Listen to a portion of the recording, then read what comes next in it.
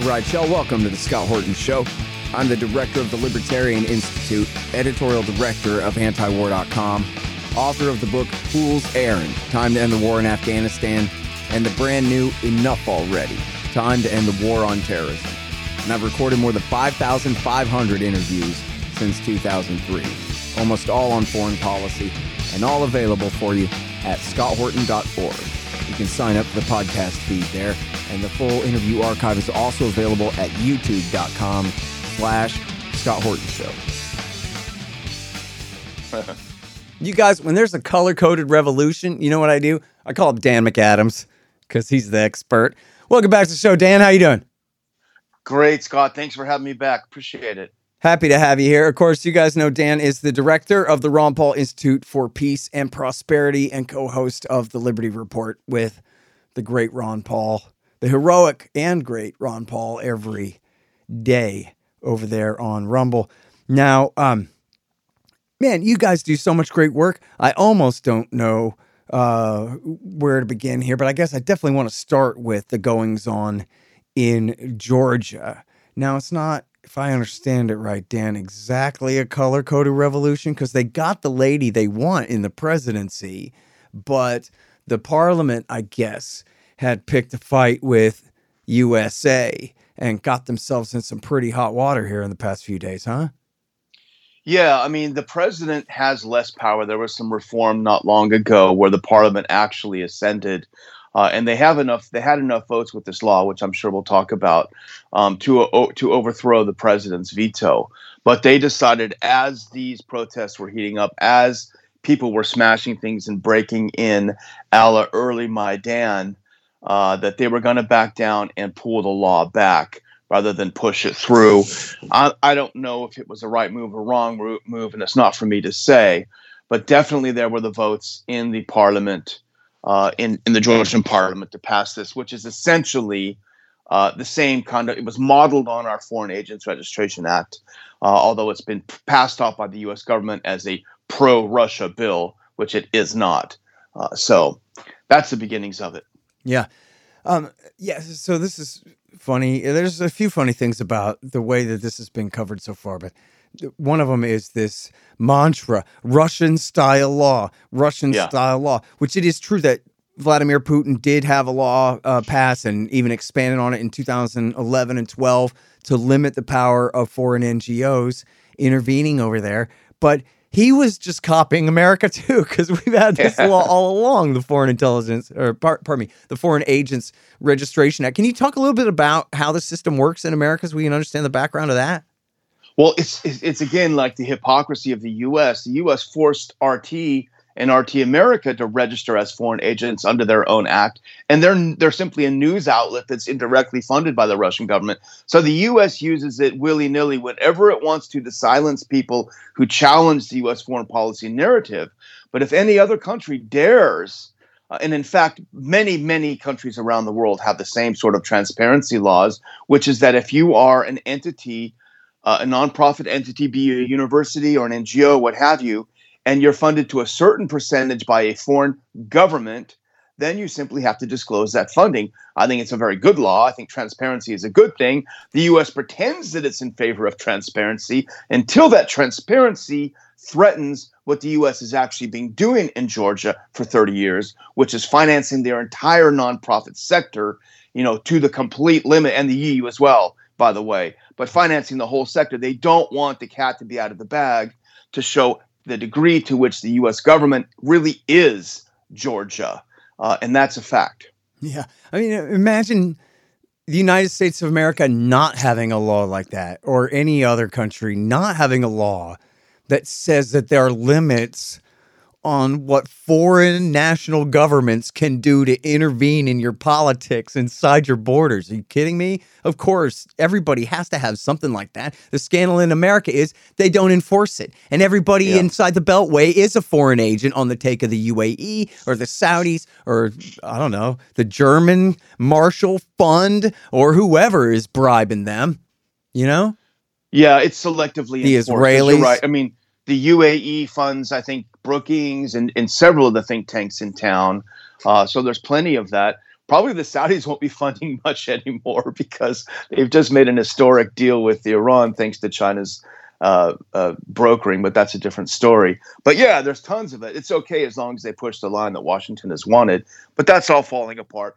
Scott, the whole thing about what's happening in Georgia is very simple. In early December, Irakli Grabashvili, who is the prime minister, said, we are not going to take part in the proxy war with Russia. Now, they're not pro-Russia. There is no pro-Russia party. There hasn't been a pro-Russia party in Georgia, I would say. And I'm not an expert. I've been to Georgia, and I've been in the prisons in Georgia where the political prisoners are kept. But I would say not since Gamsakhuria has there been a pro-Russian party. But they said, we don't want to arm Kiev. We don't want to send weapons. We don't want to get involved. And that's not good enough.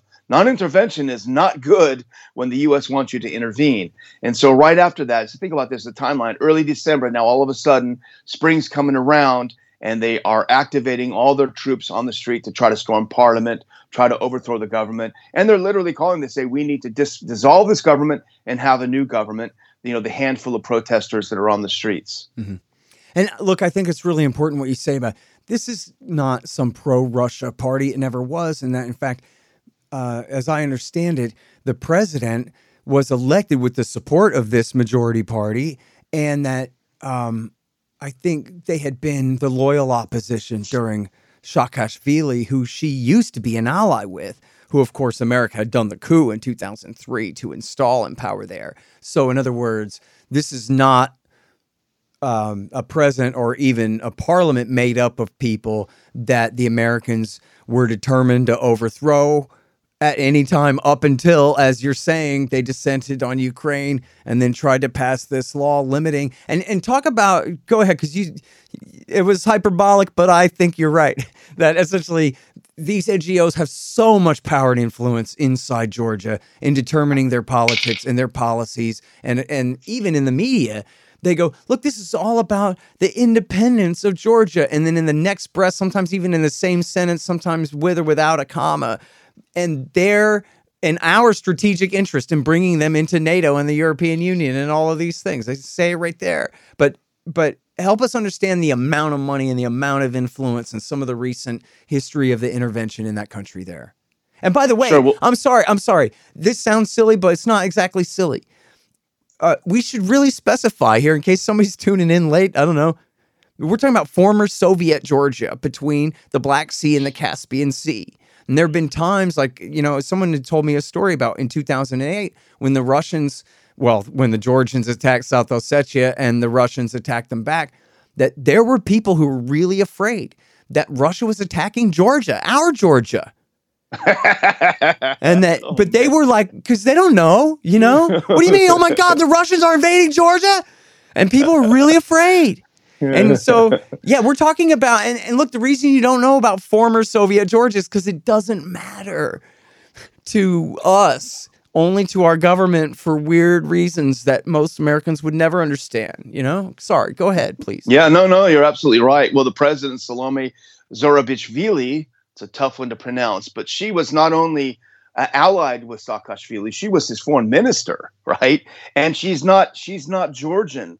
I mean, she only became a Georgian citizen in 2004 so that she could become his foreign minister. She is a French diplomat. She spent her entire career in the service of the French foreign ministry, right? So she actually, ironically, is a foreign agent. Was her family at least from Georgia? Well, her background is Georgian, of course, but she's not a Georgian citizen. Yeah. She's not a Georgian citizen. She served the French government all this time, and she only became a citizen to serve the U.S. puppet Saakashvili, who ironically was brought into power by the U.S. government in the name of expanding European standards in Georgia, which ironically was the same talking points used by the same people to overthrow the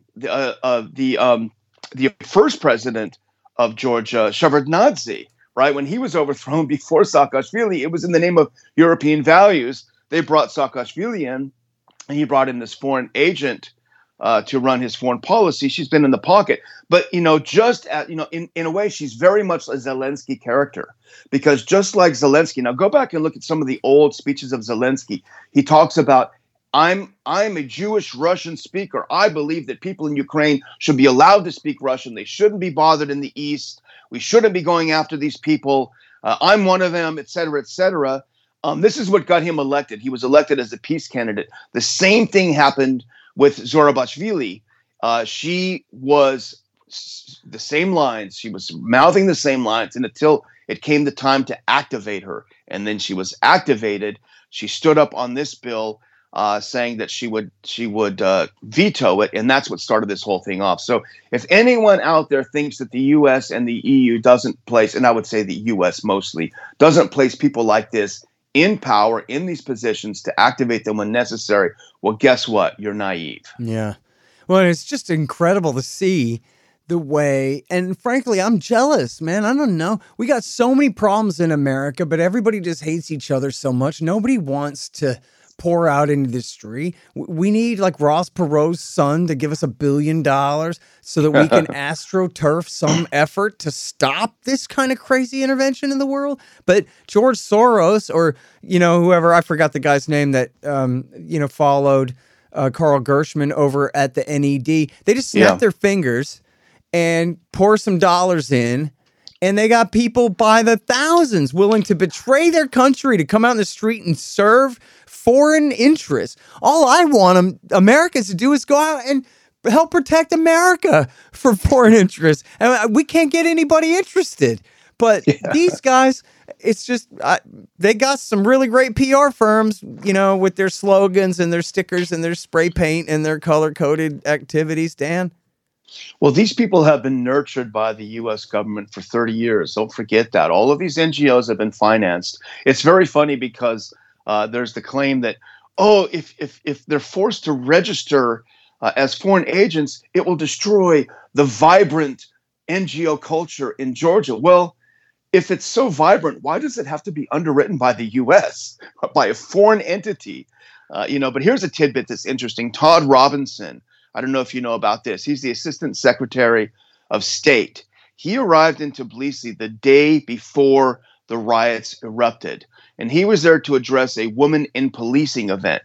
But immediately, he started talking about politics in Georgia. And he said, this is a law based on Russia's interests, not Georgia's interests. We think it's in Georgia's interest to work more closely towards its Euro-Atlantic integration. This law does not do that. Of course, even though it's modeled after our law. Well, who is Robinson? He was acting ambassador in Venezuela when the U.S. threw the coup against Maduro. This guy is a regime change agent that travels around, just like, and I forget his name, the U.S. ambassador in Serbia at the time in 2000. They go from country to country, and they bring this system with them, and they know how to do it. It's all sort of organized. It sounds conspiratorial, but everywhere you go, you'll see these people move around. And Robinson was there the day before. He ginned up the protests. He got things going, and that's where we are.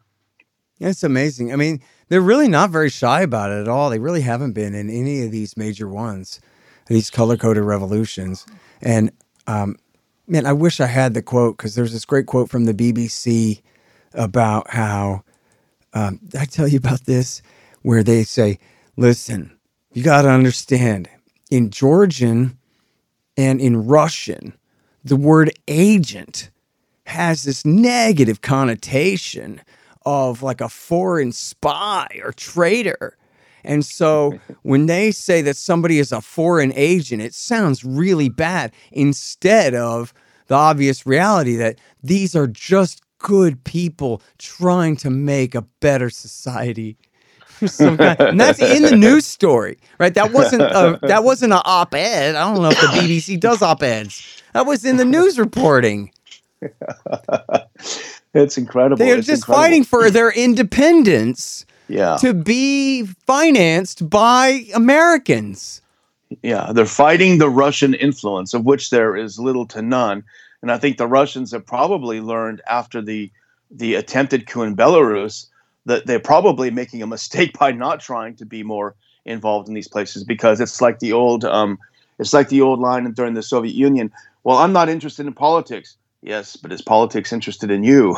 Right. That's the case. But I'm getting ready to republish a very interesting piece by this fellow called Brad Pierce. I don't know if you're familiar with him, but he has a great piece on this where he traces down to the person all of the leaders that are pushing these protests, and he goes through all these different tweets. And every single person, like the first person, Ostap Yarish, you look down at his thing. Oh, he works for VOA News. You look at the next one, Ito Buziashvili. Oh, she works for Atlantic Council. The next one, Katie Shoshashvili. Oh, she works for Transparency International, which is 60% funded by governments, including the U.S. and other governments. And on he goes down the line. He brings the receipts for all of these people that are leading this. They're all in the pay, directly or indirectly, of the United States government. They're all agents, to use a word that just has a nice connotation, as you say. Yeah. It's just incredible. It really is. At the Libertarian Institute, we publish books, real good ones. So far, we've got Will Grigg's No Quarter, Sheldon Richman's Coming to Palestine, and What Social Animals Owe to Each Other, and 4 of mine, Fool's Errand, Enough Already, The Great Ron Paul, and my brand new one, Hotter Than the Sun, Time to Abolish Nuclear Weapons. And I'm happy to announce that we've just published our managing editor Keith Knight's first one, The Voluntarist Handbook, an excellent collection of essays by the world's greatest libertarian thinkers and writers, including me. Check them all out at libertarianinstitute.org/books. And for a limited time, signed copies of Enough Already and Hotter Than the Sun are available at scotthorton.org/books. Hey guys, I had some wasps in my house, so I shot them to death with my trusty Bug Assault 3.0 model with the improved salt reservoir and bar safety.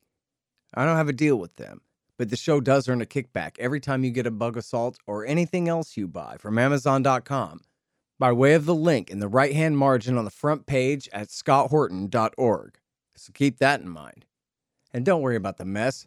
Your wife will clean it up. So I found the quote here. Historically, the term agent in Russia and Georgia has the meaning of spy and traitor, giving a negative connotation to the work done by civil society.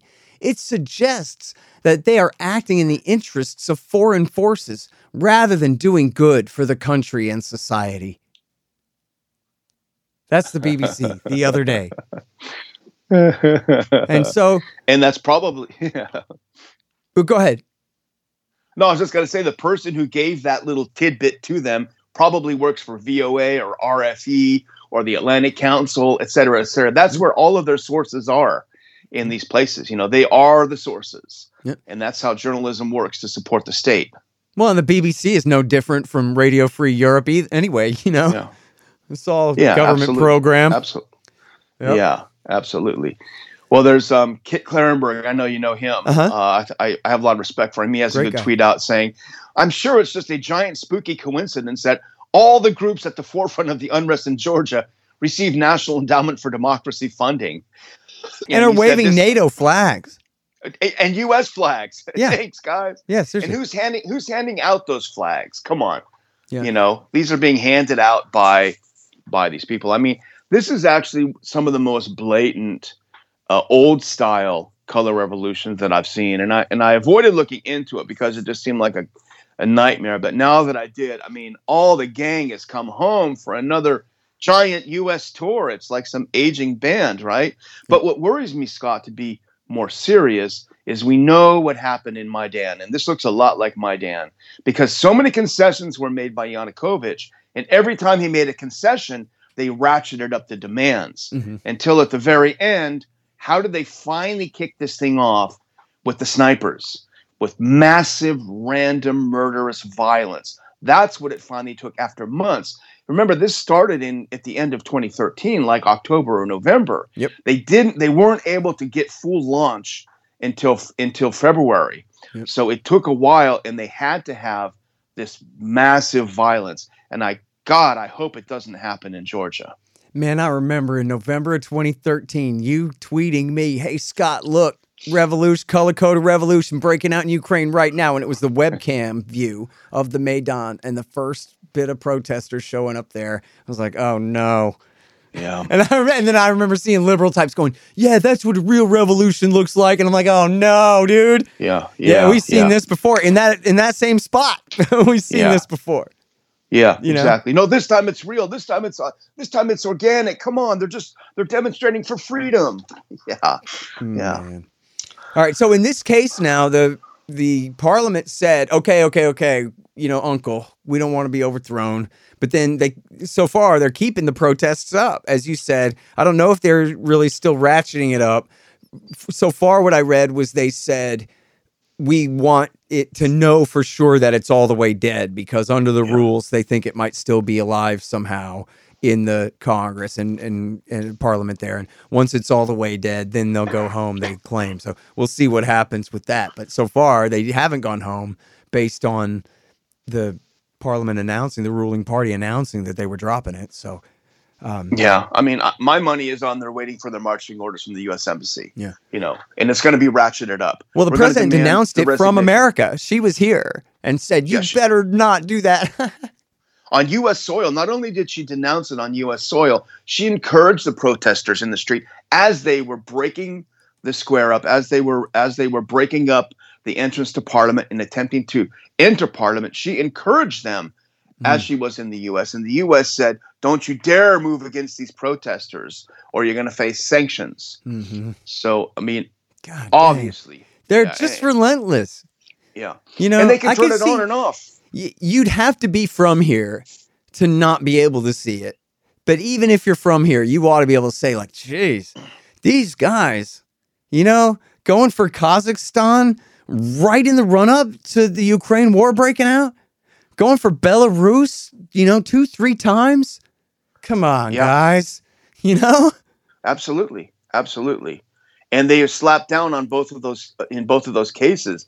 But ironically, despite what is claimed,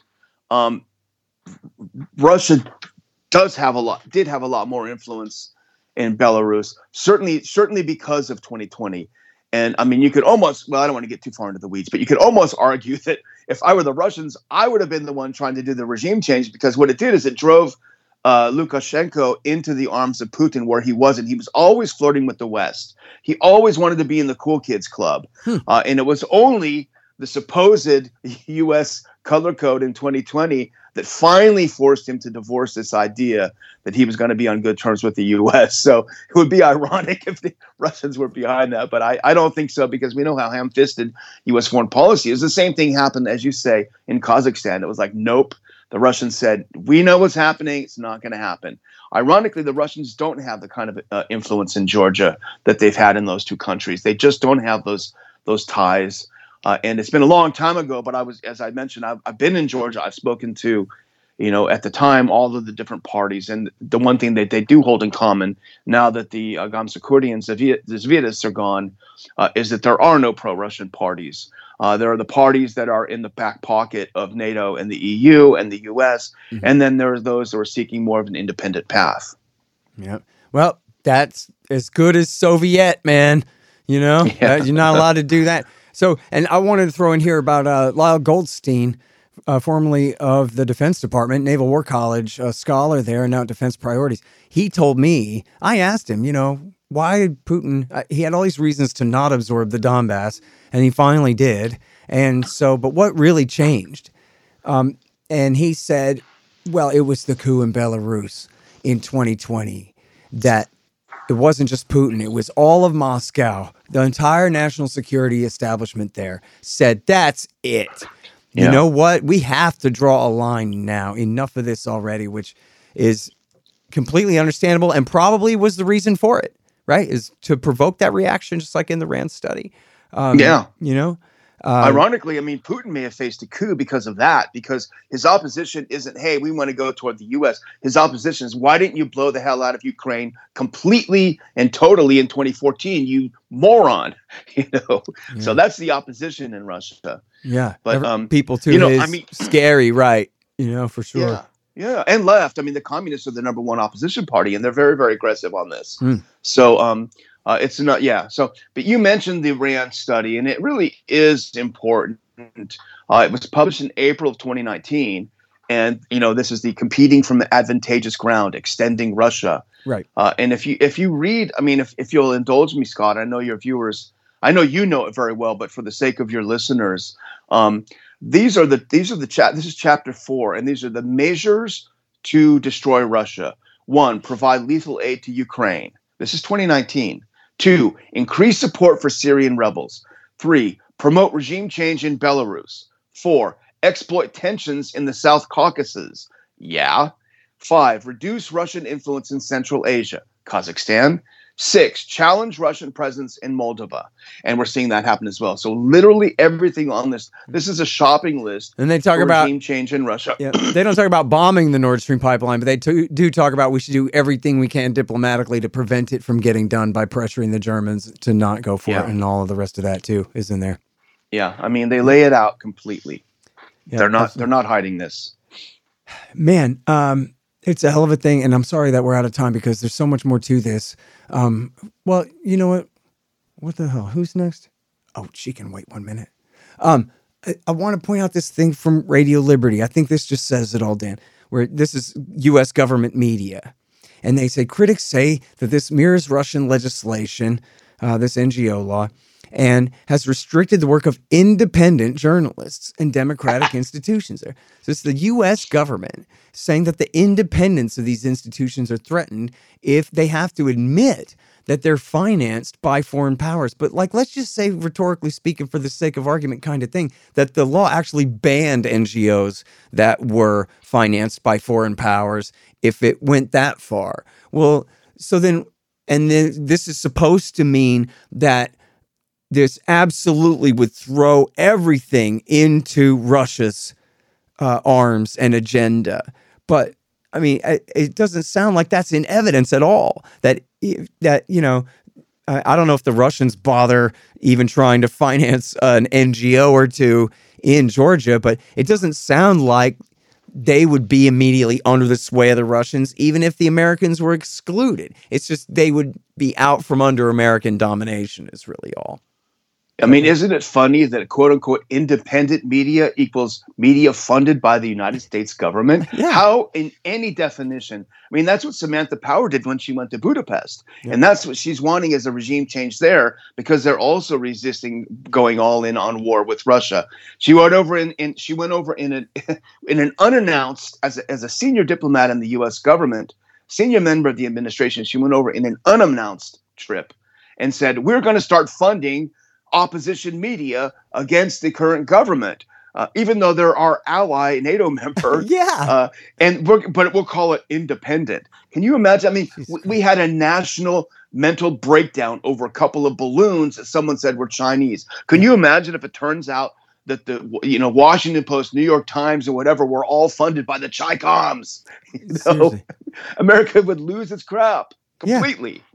Yeah, look, they said that Donald Trump's election was an act of war.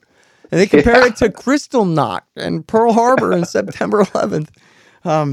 So all in one. It's the inability for them to see themselves is probably the most remarkable thing about all this, other than the heat of the H-bombs when they finally go off, Dan. Yeah, absolutely. It's just remarkable to see, really. All we can hope is that it doesn't go further. It doesn't go into violence. That's all I hope. Yeah. Well, and look, as you pointed out, the Russians were able to thwart Belarus and Kazakhstan, and hopefully the Hungarian security forces have their act together enough to prevent a coup d'etat there. There's fewer reasons all the time for anyone to take America seriously, if you ask me. So, hopefully things will be winding down from here on out. Absolutely. All right. Well, thank you so much for your time again on the show. Really appreciate it. Thanks, Scott. Love to talk to you. Bye-bye. All right, you guys. That's the great Dan McAdams. He's Ron Paul's right-hand man over there at the Ron Paul Institute for Peace and Prosperity and at the Liberty Report. The Scott Horton Show, Anti-War Radio, can be heard on KPFK 90.7 FM in LA, APSradio.com, antiwar.com, scotthorton.org, and libertarianinstitute.org.